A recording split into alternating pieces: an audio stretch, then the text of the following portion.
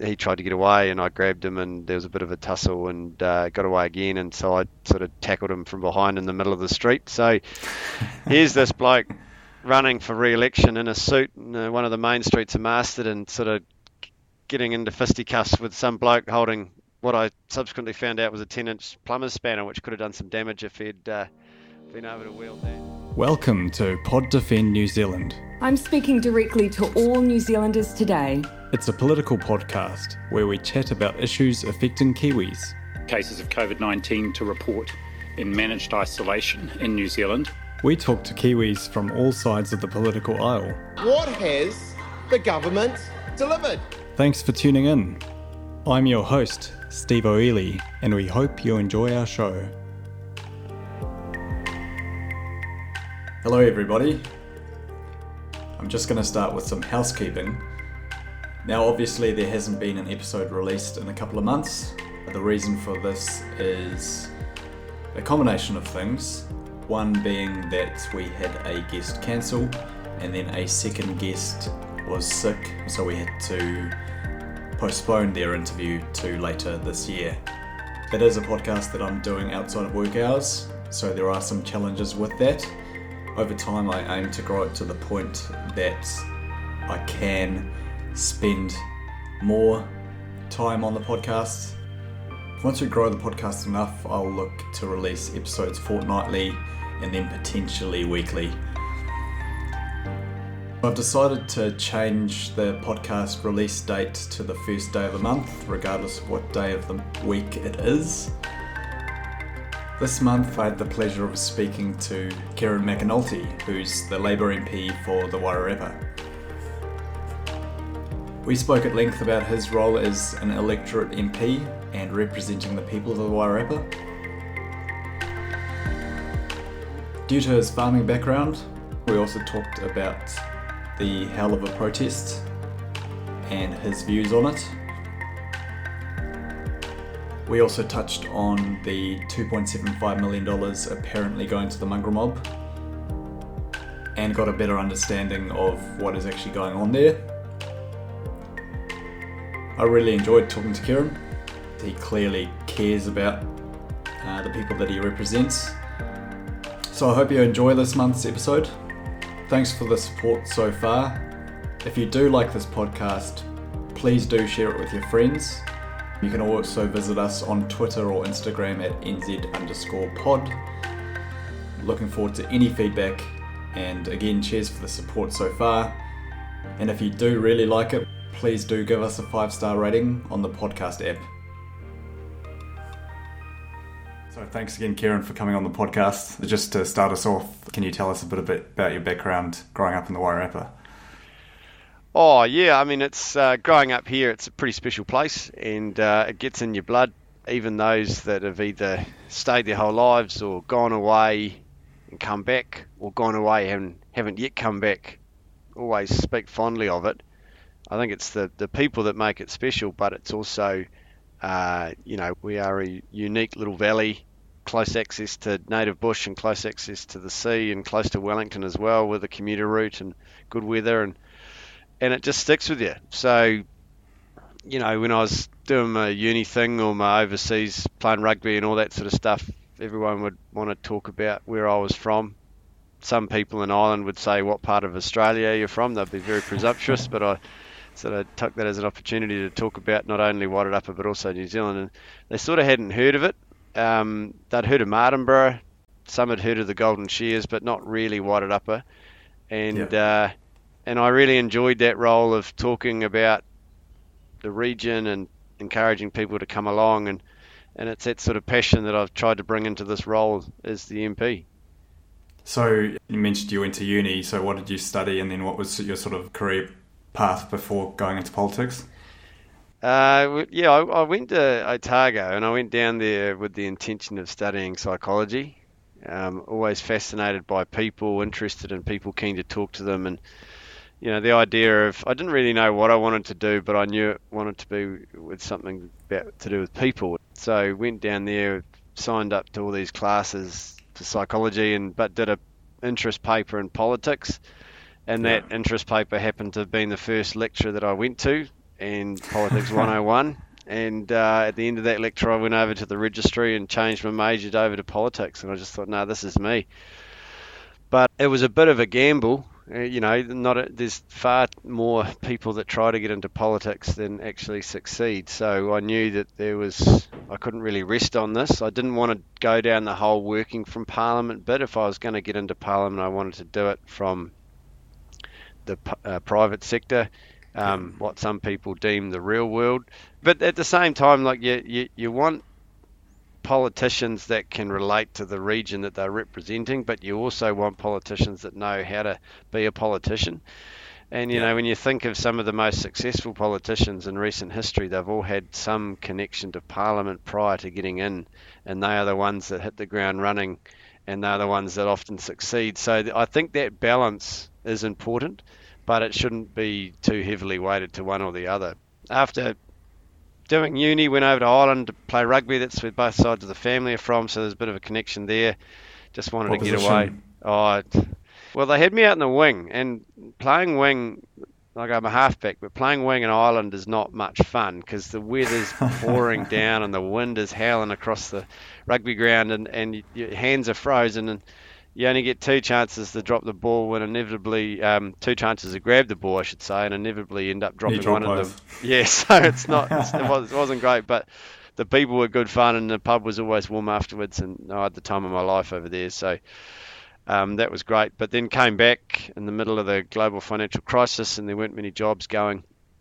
So I ended up actually just getting a job as a case manager at Work and Income here in Masterton. That was sort of the only job going, really, because I sort of felt like I could have taken others, and I did toss up about getting into a trade or something if I could. There weren't many opportunities for those, but I felt like, I'd been to uni. There was sort of pressure. Maybe it was just perceived pressure, but pressure from the family to use the degree. And so I took the job at Work and Income, and first time I've ever been into a Work and Income office. Very fortunate in that respect, and it was an eye-opening experience, and that was an experience that I sort of refer to in my own mind from time to time when dealing with people here locally or considering issues that are related to welfare at Parliament. But it's funny, one of the things when I get asked to go to schools to talk about careers and all those sort of things is just to take whatever opportunity comes up, because you never know what that will lead to, and you never know when you'll need the skills that you learn in that opportunity. Like, it was weirdly, it was the job at Work and Income that made me aware of the opportunity working as a bookmaker at the TAB, because, those jobs come through the office all the time. And because I had worked in a bookmaker's office whilst playing rugby in Ireland, that was enough experience for me to get in. So I did that for 7 years and absolutely loved it. Stood for Parliament for the first time in 2014 as a bookmaker, and realised that pretty quick that there was a reason that a bookmaker had never been elected to Parliament, and maybe I should go and get a different job. And well, you've now achieved it, haven't you? Yeah, I suppose I have. Yeah, but I wasn't a bookie when I got in. I became the economic development manager at the Masterton District Council, and so that, on the face of it, it seems like these are jobs that you're jumping around a fair bit, but at the bookmaking job, learnt to understand numbers, analyse, report back. Also got heaps of experience doing things like television presentations and media interviews. And so it was the analysis and understanding trends and statistics that led me into the economic development role. And the economic development role seemed to give me a little bit more credibility so that I could then be considered for getting into Parliament. And now I'm using in Parliament the background of the media. So it's all interlinked, and it all led to one another. But on the face of it, you'd think, well, that's a bizarre path for someone who wanted to get into Parliament. Yeah. The whole point of politics is communication, really. If you want to get people to support you, you've got to be able to articulate what you stand for and what you offer. But then also, when people come into your office, they're often in states of desperation. They've often tried all available avenues, and they're coming to you because they don't know what else to do. And frankly, some of the situations that are presented to you are pretty harrowing and can tug at the heartstrings. And so you've got to be able to communicate in a way that is sensitive to their situation, that is compassionate, but is also, particularly in times when you cannot help, you're able to manage expectations in a way that doesn't leave them going away feeling more helpless and more forlorn. It's quite a balance. So communication is so important. And I have to say, having seen your, I don't know what the word for it is, your intro speech into Parliament. Maiden speech, yeah. It definitely came across that you're a good communicator, and not every politician can actually communicate that effectively. So, that's very kind feedback. Thank you. There's a little bit younger, less wrinkles, and less hair. I didn't have a beard then, but the one thing I didn't know is that when they come in, and it's all well and good when you're watching live because if there's any references to the speech previous or whatever, it makes sense. But when it's cut up and put online, I don't know why, but the first thing I said when I got up was in reference to the previous speech was Priyanka Radhakrishnan, a good mate of mine in caucus, and then after her speech in celebration of that, there was a troupe of Indian dancers up in the gallery, and of course I made reference to that when I first stood up, and it was all well and good for those that were there or those that were watching, but anyone watching afterwards was like, mate, that joke wasn't funny. So with absolutely no context. So, well. Yeah. No, I don't remember the details. Just to do a bit of a segue, one of the things I remember seeing in the news was when I think it was actually when you had just been elected in 2020, and you were standing alongside your trusty red ute. Now, I've heard that there's a bit of a backstory with that ute where someone tried to steal it. Yeah, that's right. Yep. And somehow that's made it onto my Wikipedia page. I'm not sure if that qualifies as a highlight of my life, but here we have it. So, yeah, it was in the midst of the local body elections, actually, and we have a couple of local trusts here in Masterton that the trustees get elected on by the locals, and I was in the running to be re-elected onto the Masterton Licensing Trust, or the community trust that it is now. So anyway, I was at work and I just went over for lunch, walked over to the ute and chucked the key in the ignition, and my immediate thought was, I've got the wrong car because the ignition wasn't locked, and then I noticed that there was someone in there, and so I took a step back, all apologetic and sheepish and stuff. I realised it was my ute and that bloke shouldn't have been in there, and I opened the door and sort of, shall we say, inquired as to what he was up to, and he got aggressive, and he was in the midst of trying to jimmy the ignition. So he tried to get away, and I grabbed him, and there was a bit of a tussle, and got away again. And so I sort of tackled him from behind in the middle of the street. So here's this bloke running for re-election in a suit in one of the main streets of Masterton, sort of getting into fisticuffs with some bloke holding what I subsequently found out was a 10-inch plumber's spanner, which could have done some damage if he'd been able to wield that. So, anyone who'd played rugby with me would find it amazing that I was able to catch up with someone and tackle someone from behind. But, I don't know what it was. There was the first time I'd ever thrown a punch in my life, and I'm not the type to get wound up. I'd like to think I've got a pretty even temperament, but when I saw him trying to steal my ute, I did get a little bit wound up, to be honest. Yeah. Fair enough. Yeah.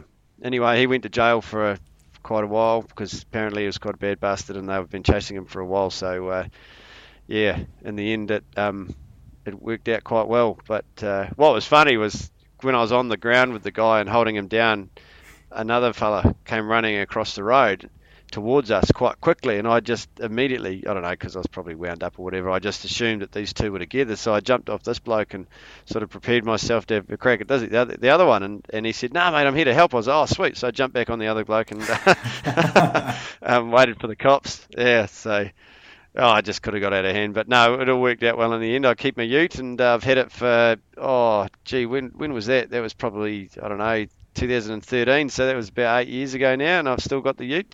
But its days are numbered, I'm afraid to say. It's just done 436,000 Ks. Doesn't owe me a thing. It's served me very well. I go down to Wellington on a Monday night when Parliament's on. I'll do a full day here, then go down late on a Monday because Parliament starts on Tuesday morning. I used to do the morning commute like everyone else on a Tuesday, but while the Wairarapa line is getting upgraded that we've funded, it can cause delays, and it's not really a job I can be late to. So I just go down on the Monday night and stay at the flat that I've got down there, and then come back either Tuesday night or Friday morning after Parliament's finished. And so, yeah, take the ute. But I've ordered a new vehicle just because it's struggling to get past 90 now, and I think the time has come. Quite fortuitous with the policy that's come out from the government.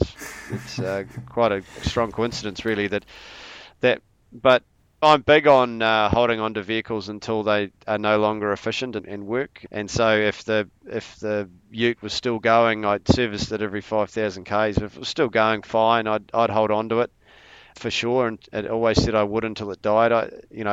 Some people get a new vehicle every 5 or 6 years. Well, over 24 years, the amount of materials and energy that would have gone into those new cars I've saved. So, that's sort of how I look at it. But since it's starting to go and that policy's in place, I've ordered a plug-in hybrid all-wheel drive. And so that'll be able to allow me to be electric in the towns and hybrid in the countries and get out to all the small towns, but reduce my emissions by about 90%. So I'm looking forward to that. Pretty good timing.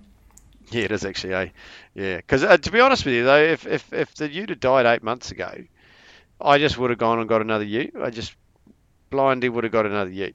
I love them.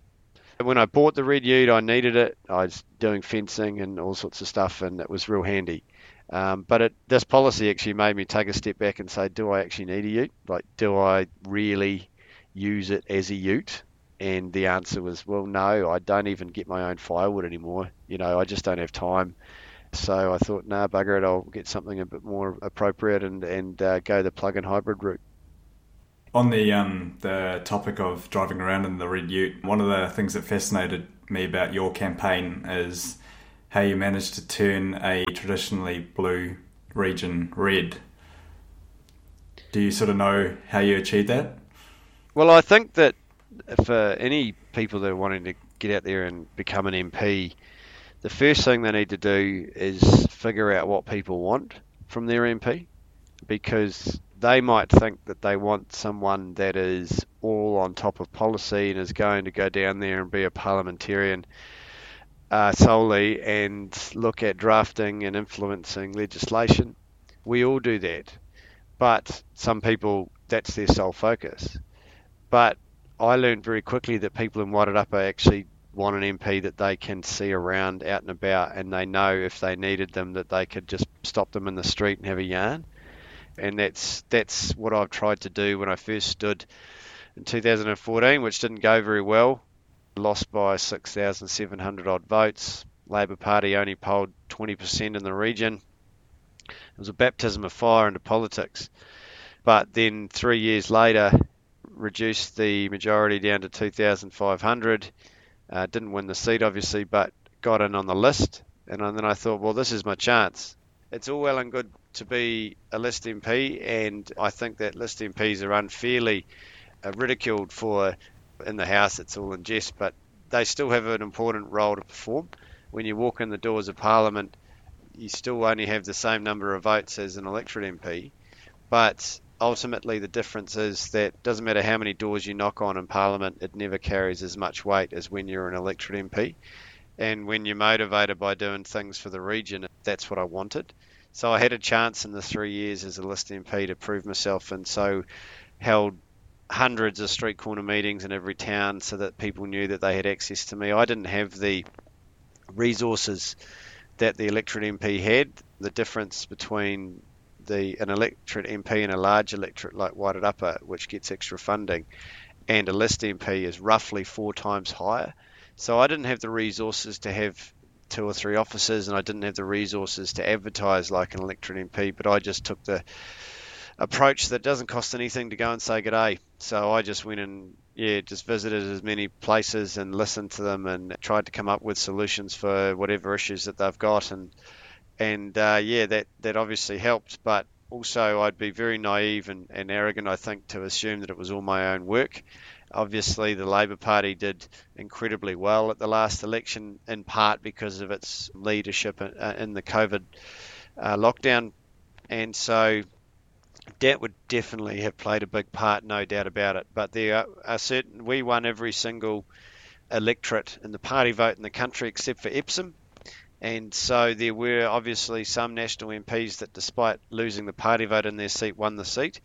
And I suppose it's probably fair to say that if I wasn't so keen to get out there and it wasn't so obvious to people that I'm 100% passionate about this region, then perhaps Wairarapa could have been one of those seats that lost the party vote but didn't win the seat.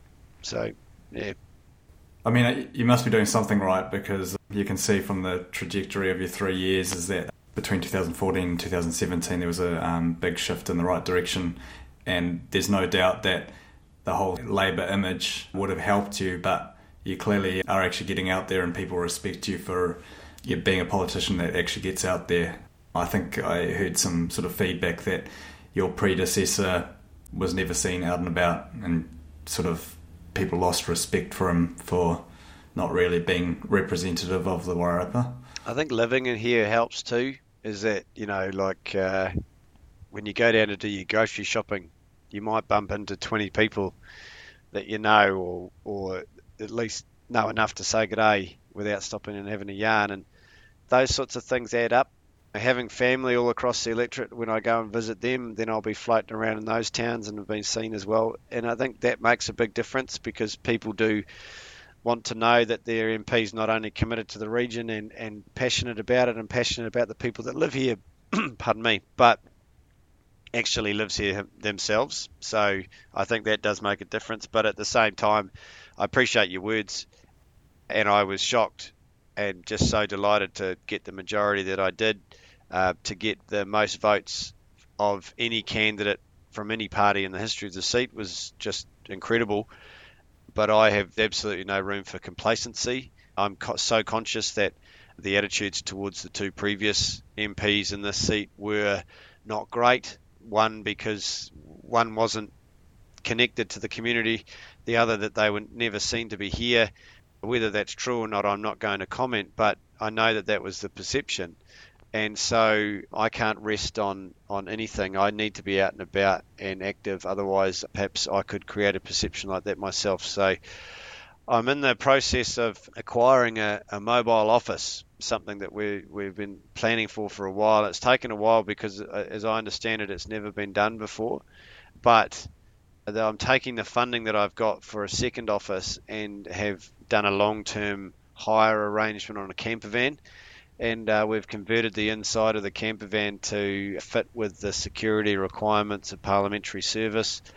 And so myself and a staff member on Mondays and Fridays primarily will be going around and going and setting up in the smaller regions, smaller towns, rural settlements that haven't either seen an MP very often or certainly haven't had them set up an office there. Because I could have one in Dannevirke or Waipak like they have done in the past. And the first thing is that people actually don't know that you're in there. You could be in there slaving away and meeting after meeting all day, and no one knows that you're inside. And if they don't know you're inside, they're not likely to pop in. But if I advertise in the local Bush Telegraph or the Midweek or the Central Hawke's Bay Mail that my mobile office and I will be parked up on the main street of Eketahuna between 12 and 2. We don't know where, because we'll have to wait and see where there's a park, but just have a look. It's big and it's red and it's got my face on it. You can't miss it, sort of thing. Pop in, come say good day. The jug will be on. Let's sit down and have a yarn, and then, yeah, I think it'll go down well, but it's not so much about that. It's about, I really do take this job seriously, and it means a lot to me, and I want to do a good job, So I just think this is a good way to go about it. Yeah, I really respect that, and I was reading in a book recently that some of the best politics really is when you get genuine representation from the people in the region, because they're the only people that actually know the problems that are relevant to, like, for example, Wairarapa, is you being on the ground and actually listening to your electorate. That's the job of a politician. Oh, it's crucial, man, because you're down in Parliament and you get caught in the bubble, even though it doesn't matter how aware of it that you are, you always get caught up in it to some extent. You think that some minor victory, some procedural victory in a select committee, or someone does a poor speech, and it's all people talk about, and then you start to think, oh man, maybe this is a big thing, and it's not a big thing. No one cares, and it's so important to remember that. Parliament is vitally important for our democracy, and what goes on there does influence things. There's no doubt about that. And it's really important that we apply ourselves and make a considered speech on behalf of our regions. But ultimately, the people of Pahiatua or Waipukuro, Featherston, they're not coming to me in the street and saying great speech in Parliament, man. They're coming to me and saying, look, we need help with access to ACC, or we'd like you to talk to the council about this issue, or something like that. Or they come and they say, we really like what the government's doing, but have you thought about it this way because it's affecting my business in this way? If you just adjusted that, then we'd be all good. That's the stuff that really matters, and that's where being in a role of an MP puts you in a unique environment to be able to help these people. It probably shouldn't be like that, especially the individuals that have been battling with a government department or an organisation for so long, trying to get an answer and haven't been able to. They come to me, I ask the same question on behalf of this person, and I get an answer just because I've got two particular letters after my name. I always find that frustrating. Is that why didn't you just give it to the person in the first place? But look, that's the way it is. So I just say to people, come in, and, may as well use it to our advantage. We'll see where we can help. It's quite topical, of course, to talk about the hell of a protest. Given that you've got a lot of farming in your background, can you give an insight as to your perspective on the hell of a protest? Yeah, I made the decision not to attend because I was fearful of how the protests would be perceived and the damage that could do to the reputation of farmers. But I felt uncomfortable about that, so I felt that I should explain myself and provide a post on social media, both Facebook and Twitter, which was subsequently picked up by the country through the Herald website. And in that post, I tried to outline my commitment to primary sector and a deep, genuine and sincere desire to see them and rural communities be sustainable and thrive. And then, as a government MP, outline the benefits of the government policies and the reasons why what we're doing. But also take it an opportunity to highlight that I genuinely believe that the vast majority of farmers are on board with that and are actually doing so much, and they don't get enough credit for it. And I don't mean from the government, I just mean in general.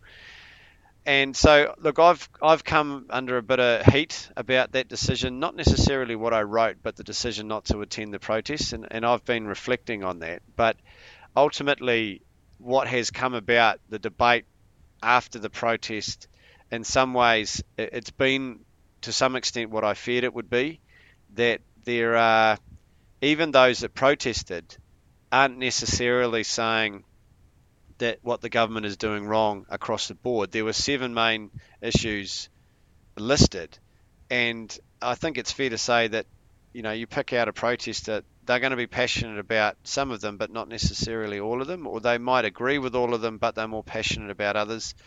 And so there are some things that they get where the government is going, but they might want us to slow down a little bit, or they might want us to tinker around the edges on some particular things to make them more practical. And I totally get that, and I'm keen to listen. And if there is anyone from Wairarapa that is listening to this podcast, I've never said no to a request to meet with a farmer, and I never will. So get in touch. That's what I've said to everyone that's got in touch with me after the protest is let's meet. And heaps of them have taken that up because I suppose they didn't expect either a reply or an offer to meet. I get that I've got some work to do to convince some farmers that I actually do care. And part of that is because when it comes to this debate, there are some, and usually on the extremes of this debate, that are talking across each other. There's some people that are blaming all farmers for the degradation of our rivers. They're tarring all farmers with the same brush, and that's just factually incorrect and totally unfair. And then there's some farmers that participated in the protest that let the others down by getting distracted with signs calling the Prime Minister a commie bitch or equating her to Stalin, or I saw one that depicted her mounting a sheep. Well, that's just disgusting. There's just no place for that. But farmers know that, and those guys are the very, very small minority and do not represent the farmers. And those ones that are making comments on Facebook or Twitter being unfair to farmers do not represent the government.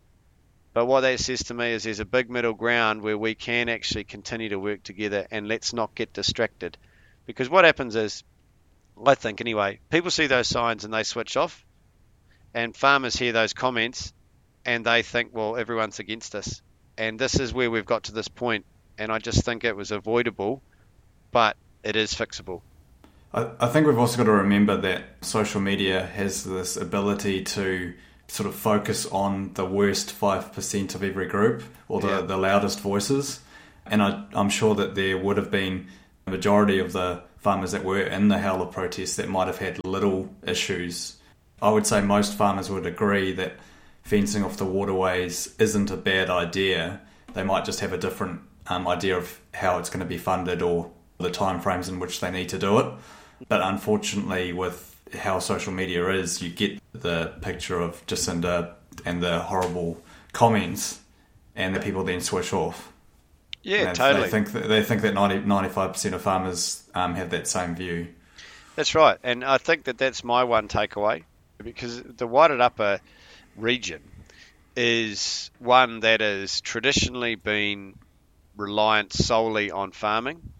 Well, the farming still contributes a significant part of our economy and will always be vitally important, but our economy has diversified quite a bit, and as a result, South Wairarapa, their economy is very much driven by Wellington and tourism and hospitality, and the fact that we have Wellingtonians moving over to South Wairarapa, which is driving construction. And so as the demographics of the electorates has changed, so too has the viewpoints.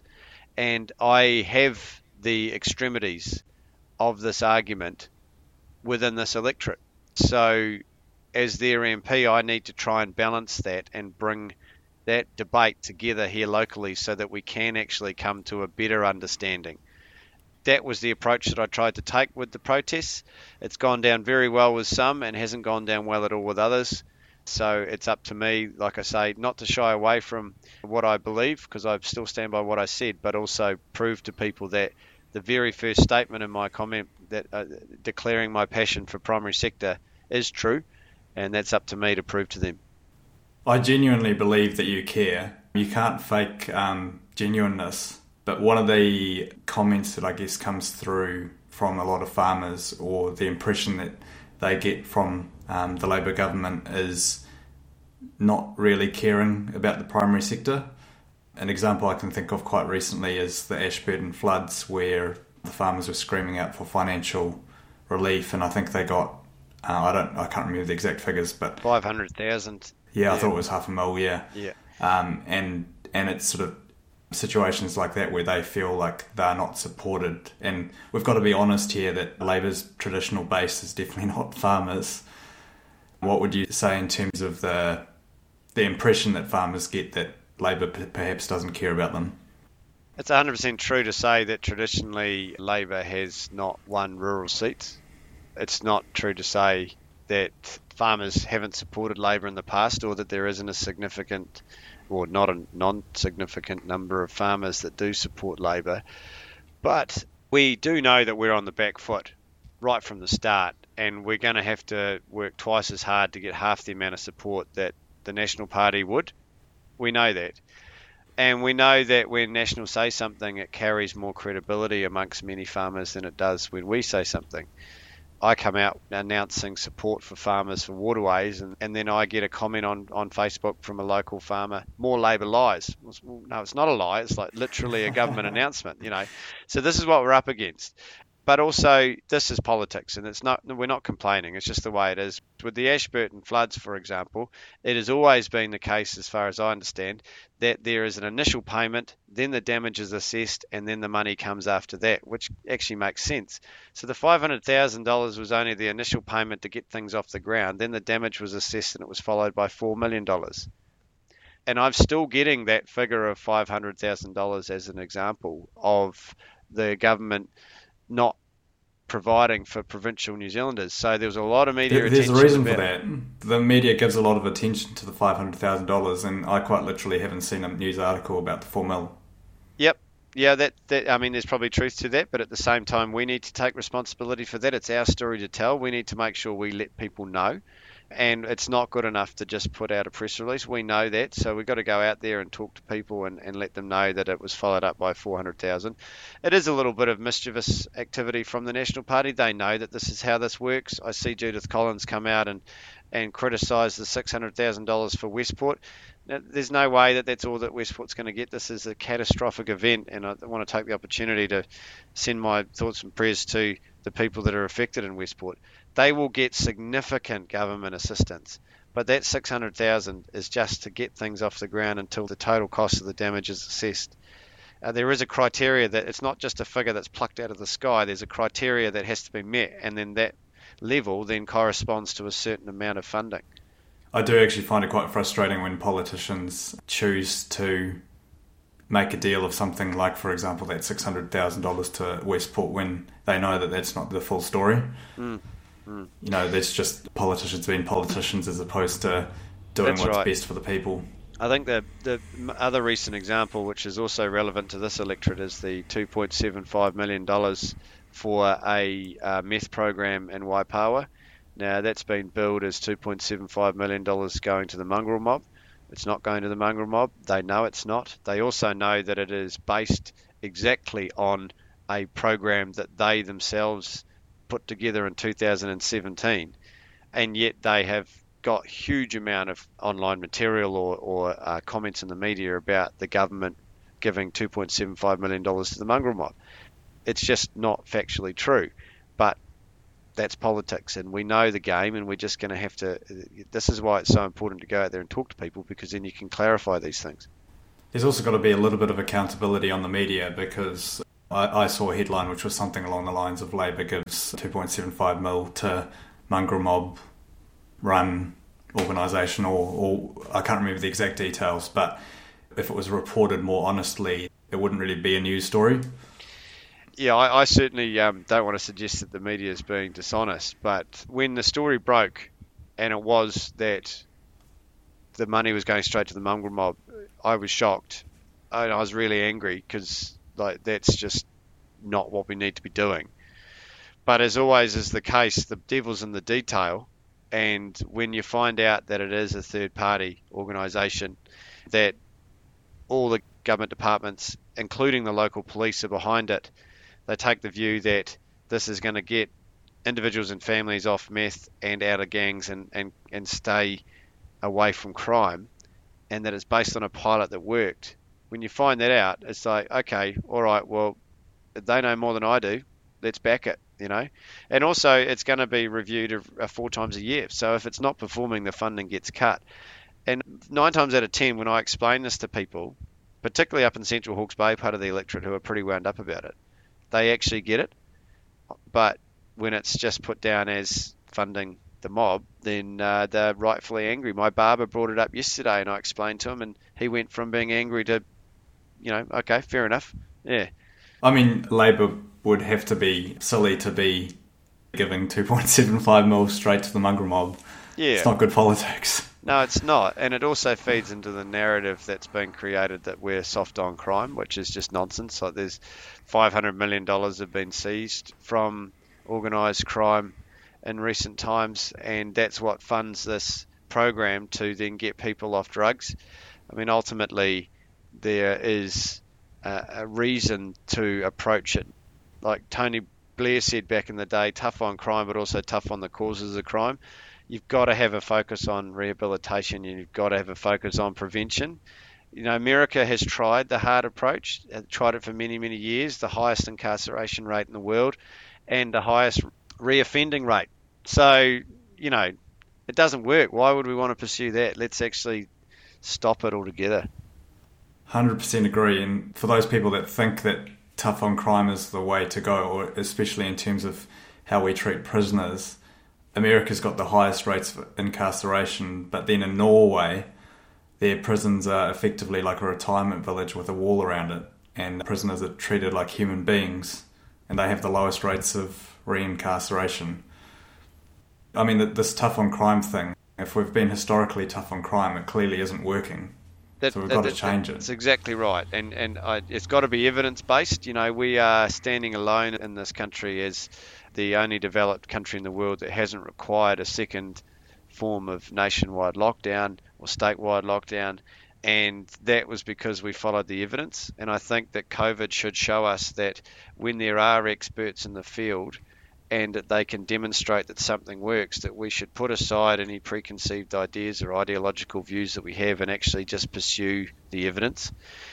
I've got no issue with people that have demonstrated violence or committed horrible crimes being kept away from society and ensuring that society is safe, but particularly those that have a minor offence, they still have potential, they've still got a life to live. Why shouldn't we work with them deeply and actually identify the reasons behind this and get them out of the groups that are causing them to do these things and actually give them a chance at life? There's always that line, isn't there, that once it's crossed you can't really be too lenient, but ultimately up to that point we as a society owe it to everyone to do what we can to try to get them out of that spiral. Yeah, and the worst place you can put a teenager that's doing minor crimes is prison, because it's the most violent place in society. Absolutely, but also it's the biggest recruitment for gangs, because we all know the drivers of crime. Poverty is a big one, isolation, a disconnection from family or a community. You do something silly, you go to jail, and then the only thing you've got is people that are wanting to wrap around you and put a patch on your back. Well, I don't support or condone any of the activities of the gang. It's a real plight on our society, not just because of what they do, but also because what it represents. But can you blame a young person in that circumstance without any whānau support wanting to seek something like that? So no wonder they recruit in the prisons. You know, it's a real worry. Yeah. Well, I appreciate we're running a little bit short on time, Kieran, but I'll just quickly ask, where can we find out more about you and your caravan? Is it purchased yet? Yeah, so the rental agreement has been signed. We sort of took the opportunity because we knew that camper vans aren't as high in demand at the moment with no international tourists, so it's sort of quite fortuitous in that respect. We took the opportunity because I suspect when there's tourists flocking into the country every day, people would be less likely to want to hire out a camper van for 2.5 years, but they were open to that, so it worked quite well. But you can jump online, search my name, the Facebook and the Twitter comes up. I'm not overly political. It's not how I tend to run things. I'll talk about what we're doing. I won't tend to have a crack at the opposition, and I just talk about what I'm up to locally, try to throw in a few silly jokes now and again, and that's always a good way to see what I'm up to. But, you know, if anyone wants to get in touch about anything, just flick me an email, kieran.mcinulty@parliament.govt.nz, and we'll get back to you. Awesome, Kieran. Well, thanks again for coming on the podcast. Well, mate, thanks for reaching out. Thanks for tuning in to Pod Defend New Zealand. You can find us on Twitter @NZ_pod or Instagram @NZ_pod. If you're feeling extra generous, please give us 5 stars on the podcast app. Kia ora.